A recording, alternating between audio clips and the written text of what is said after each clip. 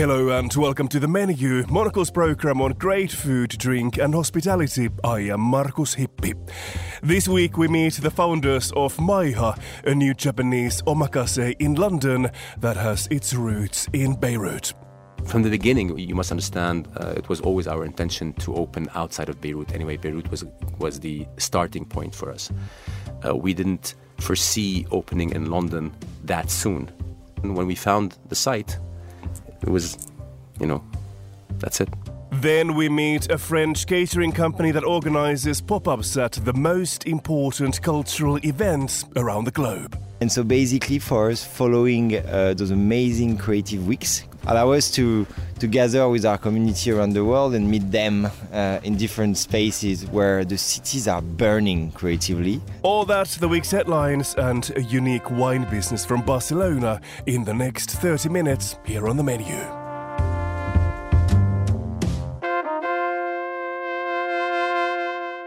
Here at Midori House in London, we have been lucky enough to get a new neighbour. A Japanese omakase called Maiha opened right around the corner a few weeks ago. Some listeners may recognise the name. Maiha originally opened in Beirut, but was destroyed in the huge chemical explosion that devastated the Lebanese capital in 2020. Now the reincarnated Maiha offers the same qualities as its predecessor.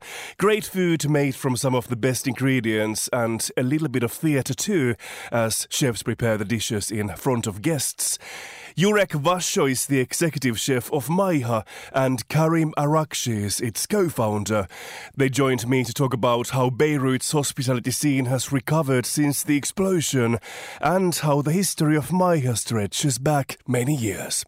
The history really goes back to when we started the business in general in 1997, which is basically a supply chain and production facility of smoked salmon, among other smoked fish, and with the import of ingredients into the country from all over the world, basically to supply the F&B industry locally.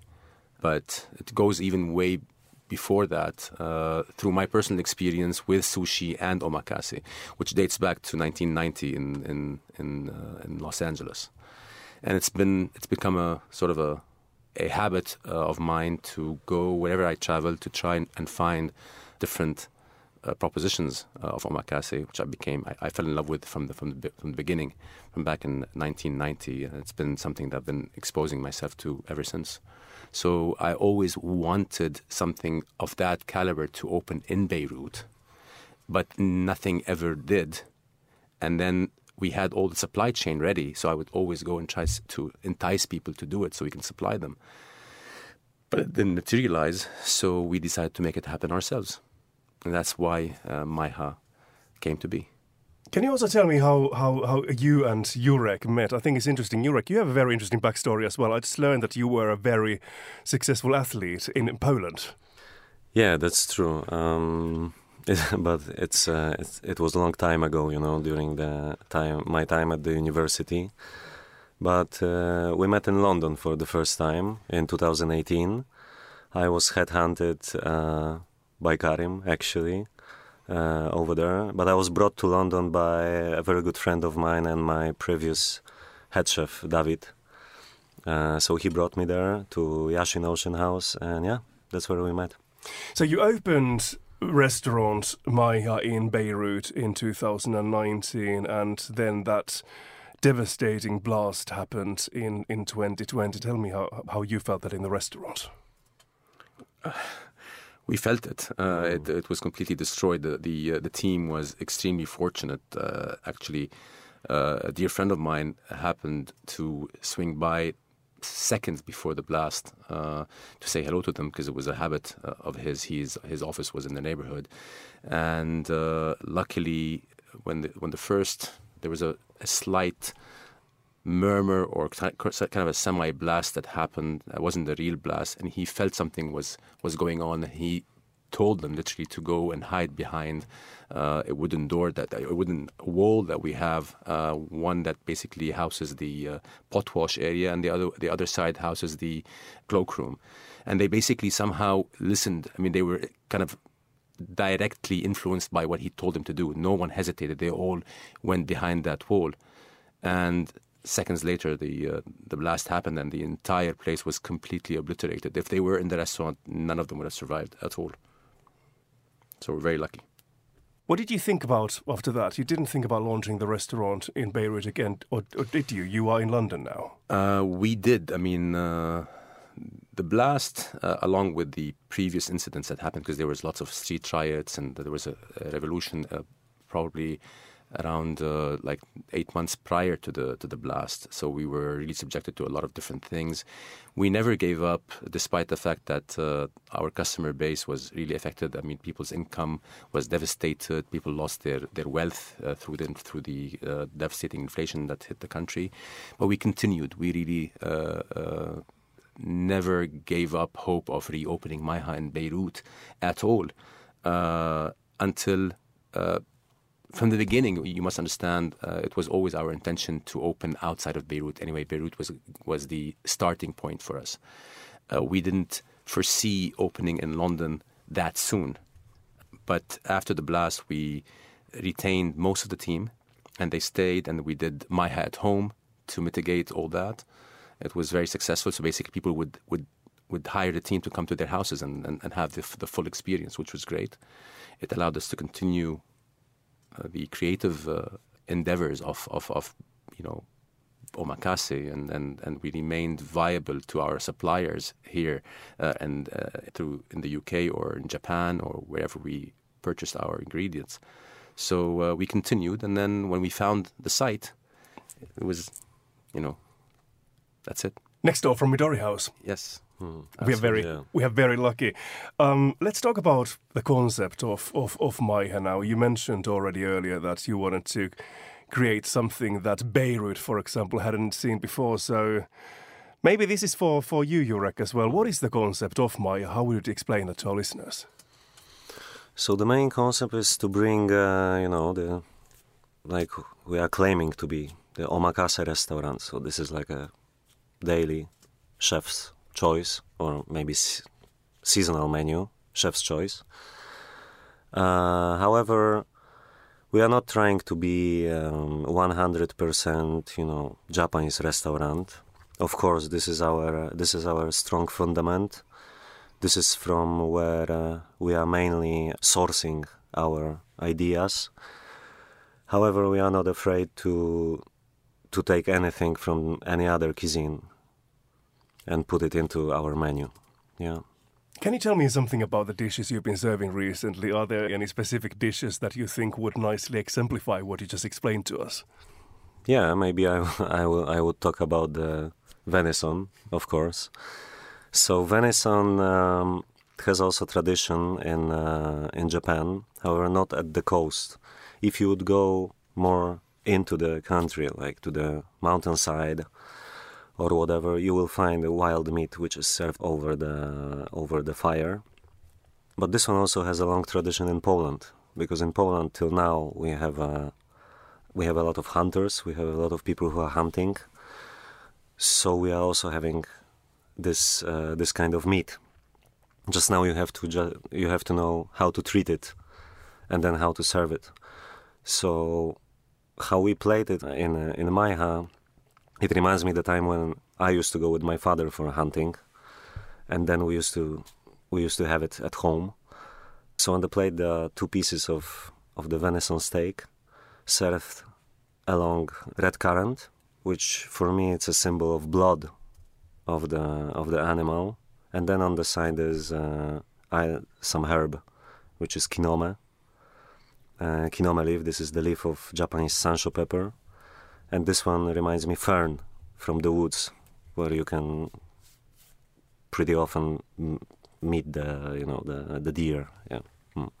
Maiha it's not a hugely big restaurant. I think you have, what was it, 11 seats altogether? Yes, so it's quite a personal experience, and Yes. obviously, Jurek, you are talking customers through what they're about to dine or have for lunch. Yeah. Tell me about your idea. What was your idea of the kind of hospitality you wanted to offer? What kind of customer service is Maiha all about? Well, it's actually typical omakase, which is a very personal experience to begin with. We did not reinvent the wheel here. We just tried to adhere to it, but doing it at the same time our way. So classically, an omakase experience is usually as small as maybe 4 seats at times. There are places that just have 4 seats, or sometimes 6, sometimes 8. The maximum really, I mean, now it's becoming a little bit more flexible, but usually the maximum goes up to 12 to 15. That's tops. And when you get to that, you have to have 2 main chefs that are servicing that amount of people. What we try to create at Maiha is to be authentic, but at the same time engage all the senses of our customers through the experience with the chef and the food, and at the same time the aesthetic of the place, the music. So the experience, we wanted to make it a little bit more elaborate. Tell me about aesthetics and music, for example. To me, it's part of the experience. I mean, it's so important. Music, the way the staff is moving, the way they're communicating with each other, it's a very sensitive thing. Of course, not everybody senses that, but we certainly do, where we want to provide you with a full experience that covers all the senses. So what do you tell your staff members? How do you explain that philosophy to them? How should they behave and act? From my standpoint, and I think this question, Jurek can better answer, because I mean, he's the one that sets the tone. But from my point of view, I trust the team completely to be themselves. And I would like their character and their persona that I enjoy so much to actually become apparent to the people who come and visit. Yeah, that's true. Even talking about the music, someone told me, that if you are running your own place, your own restaurant, or is it a bar, or is it even a shop, you should play your music, the music which you are listening to. So the people, when they are coming over, they feel that they are at your home, actually. Yeah. So in case of staff members, yeah, we want them to be themselves. We don't want to fake anything, and just act natural, but let's say behavior. What kind of plans do you have for the future, be it with Maiha, be it what's happening in Beirut? Well, Beirut remains to be an important part of what we do. So we hope to maintain and strengthen our position there. We have businesses in the region of Lebanon, basically, whether it's in the GCC countries. But we're very excited about our plans in London specifically. And like I mentioned, we have one that's upcoming in Chelsea in April, May of this year, which we're looking forward to. Meet the Fish, incidentally, was our first restaurant opening as a group. What is Meet the Fish like? What it's all about? I would say it's a refuge. It's a place, it's a neighborhood refuge, or a place where you can. It's a lifestyle brand, perhaps. That's what it became in Lebanon. It was never designed to be. It was designed to be a place where people would find value, whether in ingredients or in comfort food, and it became. We feel that potentially we can translate that into London as well. Now, we've been talking about your London plans very much. So I'd just like to hear what is the mood. What do you think about the future of Beirut, and what is the mood over there when you're talking about hospitality industry? How much optimism is there about future and what it may bring? Big question. It's a difficult one. It's a difficult one. I mean, there's no one answer for it. Yeah, for sure. It's certainly. I mean, if you want to go the classic answer from a typical Lebanese person, they would tell you, because we're eternally optimistic, sometimes stupidly optimistic. But all I can speak of is, for us, we will, not out of some patriotic sense, by the way, just out of the law of the jungle way, if you will. You basically, the jungle burns, but life comes back, and that's how I see it.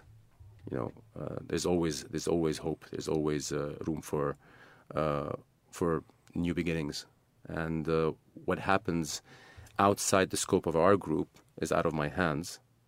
What happens within, I can influence. So we want to continue. We love what we do. That's it. Yeah, and the place has like a huge potential, as a country. Huge potential. You have mountains where it's snowing during the winter. So let's say even during the March, I don't know, you can go for a skiing in the morning, and then it takes like 1 hour and a half, and you're going down to the coast, and you're having your cocktail, you know, looking at the... Yurik has gone native. He's become very Lebanese, man. This is such a typical Lebanese thing to say. Yeah. And it's coming from a Polish guy. Yeah. Kari Marakshi, the co-founder of Maya Restaurant, and its executive chef, Jurek Vasho there. You are with the menu on Monocle 24. If you've been at any major art and design events in the last few years, there is a good chance that somewhere in that city, We Are Ona will be cooking up a storm. The France-based Caterers was founded in 2019 and it creates 12 annual pop-ups a year all over the world on the sidelines of major cultural events. For Frieze Los Angeles, they have set up a pop-up in the backyard of the studio of designer Willow Perron, and our US editor Chris Lord went down there to meet We Are Ona's founder, Luca Bronzato. So I always work in the fine dining world, and instead of building a traditional restaurant, even I really love traditional restaurant, we wanted to build a more horizontal way. So now we have two main activities: creating restaurants in places that are not restaurants 12 times a year in 12 different locations, basically. And then we do a lot of culinary events, so private events that are really creative for luxury brands. You come to a city, like we're in LA now, you come to a city where there is an art event going on. Frieze is unfolding just as we speak. They're putting the final touches to the exhibition hall. And you come and you set up working with, in this case, a local design studio to base yourself here. You've done this at the Venice Biennale before. What's the thinking about where you want to situate your mobile restaurant? Yeah, we really want to put the food talents and the food world in a disposition of creatives, right? We do think that doing service and creating culinary experiences, it's a really creative thing. And so we have a lot of creative guests from the fashion industry to the design to the art, music, cinema. And so basically for us, following those amazing creative weeks allow us to gather with our community around the world and meet them in different spaces where the cities are burning creatively. I feel even they are another time of the year. We find an inspiring space. So we have a few criteria. It needs to not be known by the locals, and also to respect time and place. And then we partner with amazing designers. For example, Willow designed this table. We're sitting on this Reno table, but also Peter Shire designed some benches and some ceramics for the events. And then we invite chefs, of course, and we create a really curated fine dining experience. For example, now in LA we have 5-course and 9-course menu. So I should say where we are, and you can hear a lot of activity in the background, people moving around, there's pots being moved around, there's people setting tables and getting ready to go. And in this, really, like you say, a backlot of a design studio, you've transformed it into a really beautiful temporary feeling, a little bit, in a good way, but it feels ephemeral. It feels like it's going to come and go. But a really long communal table, all set up with Peter Shire cookware and tableware. I think here we wanted to bring something which is French, but as we respect the time and place, we respect local produce. And so we, as well as a designer, when it comes for wines or for food, we always use local produce.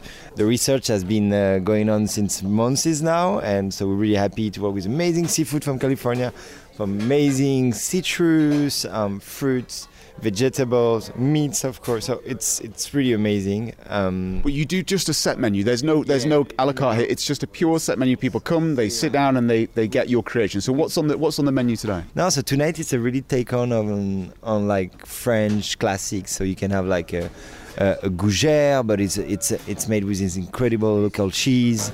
You have a take on pomme d'amour, which is made with a roasted celeriac on the barbecue. You have this crêpe Suzette, but it's like made with mezcal and Californian blood orange. Your background is from Noma in Copenhagen, and you worked there for a very long time. They are also now embarking on this pop-up model. And talk me through that a little bit, because there'll be some people who hear that and think, well, it's expensive to set up a restaurant. It's even more expensive to do it in a city that you maybe don't know that well. How does that work? How does it balance out here as an entrepreneur trying to run this business? So I think we do that thanks to our beautiful partners. So it can be a space that supports us. So it can be Willow in LA or Floss in Milano, that they provide us with a space. We have some amazing partner like Christophe for the cutlery, or we do like partnership for the tableware with amazing people like Peter Shire, and also after it's always finding a way to pay well your talent, I guess, pay well your suppliers. And so I guess in every business you need to find a balance, and we're really happy on our side to have like this B2C business, which is the pop-up, and the B2B business, which are the culinary events, which are, I have to say, like really creative events that we do for brands and a more private setup, and I guess this is where we can finance as well our creative pop-ups in a way. And this recipe is so nice because it works actually with butter. Do you miss a restaurant? A solid restaurant you can go into every day? I go to eat a lot in restaurants, so it's good. But running your own, do you miss that at all? I mean, we still do a lot of service, so we're really on service all the time. So I will not say I miss service because we do a lot of service. I will say for now I don't miss it. Event World and Pop-Up World allows you as well like to find a balance, a family balance as well. So I have a young kid and an amazing wife, so I'm happy, like I'm not missing yet. Luca Bronzato, founder of We Are Owner, there in discussion with Monocle's Chris Lord. Let's next hear from Monocle's Lillian Fawcett. She's here with the week's hospitality headlines. US lawmakers have written to the country's top egg producers, demanding to know why egg prices have hit record highs in recent months. Reuters reports that Senator Elizabeth Warren and Representative Katie Porter asked the firms whether increased costs were a legitimate response to reduced supply or out-of-control corporate greed. The price of a dozen eggs was up 150% year-on-year in January at $4.80, that's €4.50. The lawmakers requested a response by the 1st of March. A famous Chicago restaurant will temporarily close at the end of February to make way for a $4 million rebuild. Carmine's in the city's Gold Coast district will be bulldozed and replaced with a larger venue, adding several new dining rooms and an all-weather terrace. The redevelopment is expected to take about 15 months. Not a single French cheese appeared in the top 10 of a new list of the world's best cheeses, leaving France's foodies outraged. Italian cheeses secured 8 of the top 10 spots on the ranking by Bulgaria-based site Taste Atlas, with Parmesan in first, followed by Burrata and Grana Padano. The highest-ranked French cheese was Reblochon at 13th, which news channel BFM TV called a crushing blow for French gastronomy. And Japan's ailing vending machine industry is turning to more refined foods in a bid to stay popular, with some selling fresh sashimi, caviar and even Wagyu steak. Frozen and chilled versions of Michelin Guide dishes are also on offer. Vending machines are widely used in Japan, traditionally offering hot drinks, meals and even toys, but the total number has fallen 30% since 2000. Those are the week's food and drink headlines. Back to you, Marcus. Thanks, Lillian. You are with the menu on Monocle 24. The urban sprawl of Barcelona is hemmed in by the rolling hills of Collserola, the city's green lung made up of 8,000 hectares of protected parkland. It's an area that used to be heavily farmed, but today only has a handful of small agricultural businesses remaining. One of them is L'Olivera, a winery run from an ancient farmhouse called Can Caloppa. It's a social enterprise that provides work for people from marginalized communities, producing wine and olive oil and running a small kitchen garden. Monocle's Hester Underhill was taken on tour by L'Olivera's Francesc Castro to learn more about the project. See, the farmhouse of Can Caloppa, it was acquired by the municipality of Barcelona in the 1960s, and is a 16th century farmhouse, or as we said in Catalan, a masia. It's a traditional construction of a farmhouse that is said that the traditional mazias were inspired or were born from the Roman villas, no? The farmhouse is set in the middle of the state, surrounded by all the land and different crops. And when we talk about preserving sustainability, for instance, we do not only think about in terms of environment, but also in taking care of the architectonical heritage. Here in Collserola, hundreds of mazias that still survive, but just a few are still producing and living from the land. But we wanted to bring it back to life with our agriculture project. See, because the idea is just not only, making good olive oil and good wine, but also promote the agriculture activity, and is a way to let the people know about the last farmers in Collserola. You have to think that since the 1950s until now, the land used for agriculture in Collserola has decreased more than 70%. And you have some sheep over there as well. Yeah. We use the sheep, is a breed of sheep, it's called Ripollesa, from Catalonia, and we use them just to keep the state clean.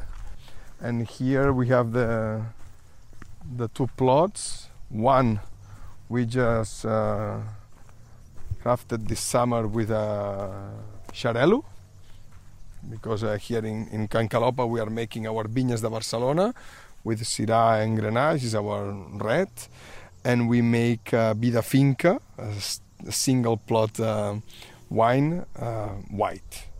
So, and here we have the American rootstock planted, and next year we're gonna add an indigenous grape that we are still thinking on which one.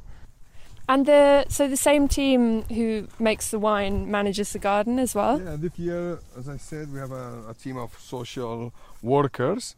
So according to the profile of the guys living and working here, they decide where can work or perform better. So some of them are in charge of the garden. And are there often kind of success stories with people finding a new way of kind of coping and living through the work that they do here? I have to think that we have people in Vallbona that now they retired, so older than 65, that they spend all their life with us. So the only family they have is L'Olivera. So we don't want to be like, okay, you come here, you spend like 3 months with us or 1 year, and then no, we follow them, we help them to find other jobs, to grow as a person and as a worker here, but also trying to encourage them to make their own life, no? Monaco says to Underhill reporting from Barcelona. And that's all for this edition of The Menu. Remember that we are back with a new episode again on Friday at 2000 London time. That's at 1500 in Toronto. Meanwhile, do check out our menu spin-off show Food Neighbourhoods for great recipes. And of course, you'll find many more reports on great hospitality from the brand new edition of Monocle magazine. I am Markus Hippi. Our studio engineer was Kellen McLean. Once again, we finished this program with a dinner soundtrack recommendation. Here is Alma with Summer Really Hurt Us. Thanks for listening, and until next week.